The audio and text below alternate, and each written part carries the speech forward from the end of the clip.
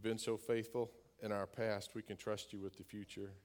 Help us to find that place of rest in you today, we pray. In Jesus' name, amen. Well, I was feeling anything but a spirit of rest. It was a long day of golf already. I was playing with my dad, and my slice was working like never before. Not for me, but against me. And you don't understand. I can do things with a golf ball that a physicist cannot explain.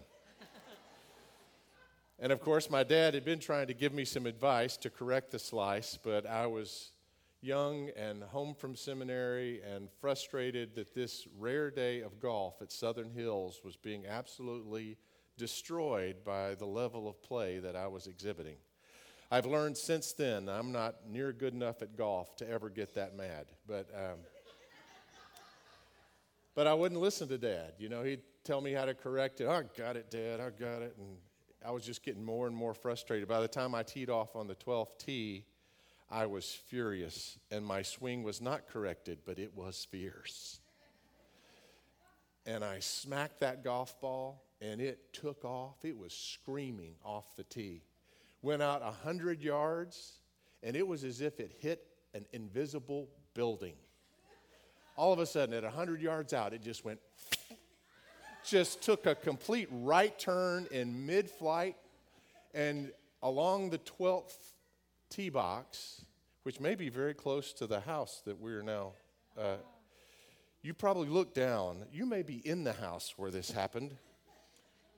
That ball took a right, bounced off the hill, bounced up the hill, and hit the plate glass window on that beautiful mansion that overlooks that fairway. The first report was the poof of the ball going through the window. And then it sounded like, in my memory, like chimes.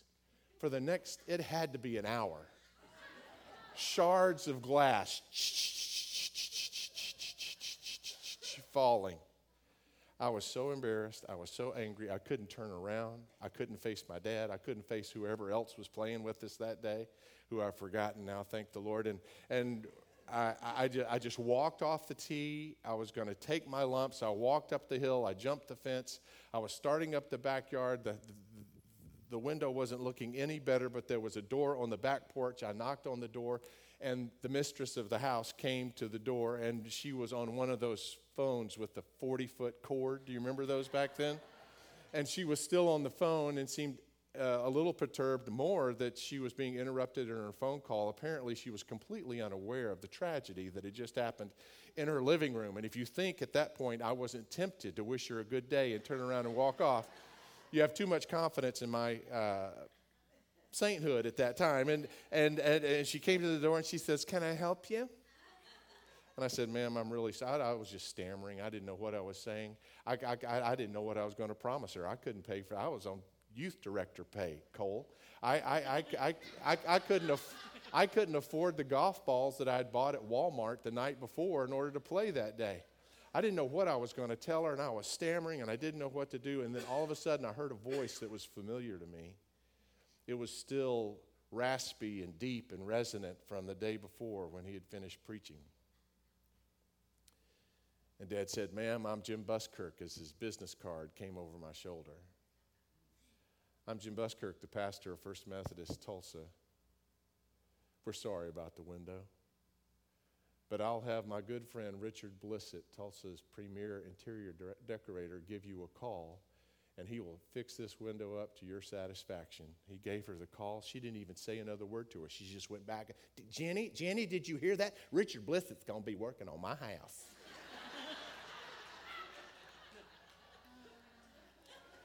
And as we walked down the hill, Dad had his arm around me, and he said words I'd never forget. He said, "Son, when we get home, we're not going to talk about this. This is just between you and me."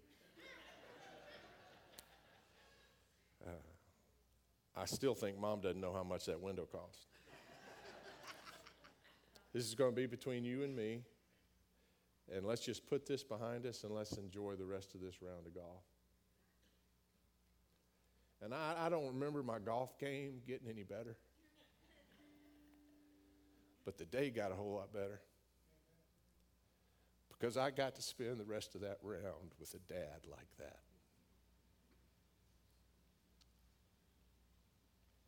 So confess. Turn to your Redeemer and know that he has resources to deal with your situation and to deal with your sin that you don't have. Confess. Turn to him this morning. And whatever's left in your round, enjoy the rest of it with a daddy like yours. On the night in which Jesus gave himself up for us, he took bread and he gave thanks to you, our Father, and he broke the bread and he gave it to his disciples and he said, "Take and eat. This is my body which is broken for you. Do this as often as you partake of it in remembrance of me." And likewise, after supper, Jesus took the cup and he gave thanks to you, our Father, and he gave it to his disciples, and he said, "Take and drink from this, all of you, for this is the cup of the new covenant poured out for you and poured out for many for the forgiveness of sins. Do this as often as you drink it." No matter how bad you've sliced this week, no matter how many times you've chosen not to listen to that voice, hear it now. Saying, "I've got this, and I've got you." Thank you, Lord Jesus, for all that you did for us on the cross and all that you do for us day to day, redeeming our lives, restoring us to fellowship with our Father. Bless us, Lord God, as we partake of this meal. Even as you taught us to pray, we pray now, trusting you to give us all the grace that's in the heart of our Father.